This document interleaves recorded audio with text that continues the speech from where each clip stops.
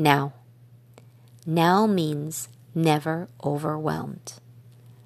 I would like to add to all the screaming and yelling about the importance of staying in the present moment by mentioning a benefit that's rarely discussed. And here it is.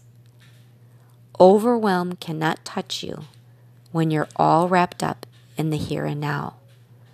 Overwhelm is a mindset. It's the choice to focus on everything all at once and to stress yourself out.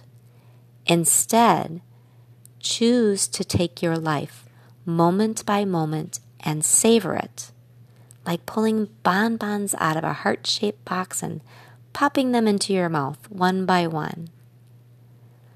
Overwhelm exists in the future.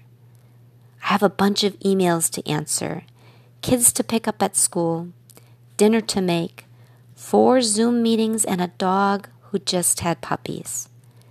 Staying present while thoughtfully answering each of those emails, or while making dinner, or while getting a towel and cleaning up after those puppies. Each of those moments is its own deal, packed with so much to be grateful for and to enjoy.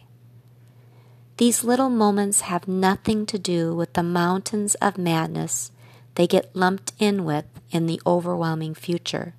So why make the choice to do that? Why not connect with and enjoy your moments on earth like the great gifts that they are?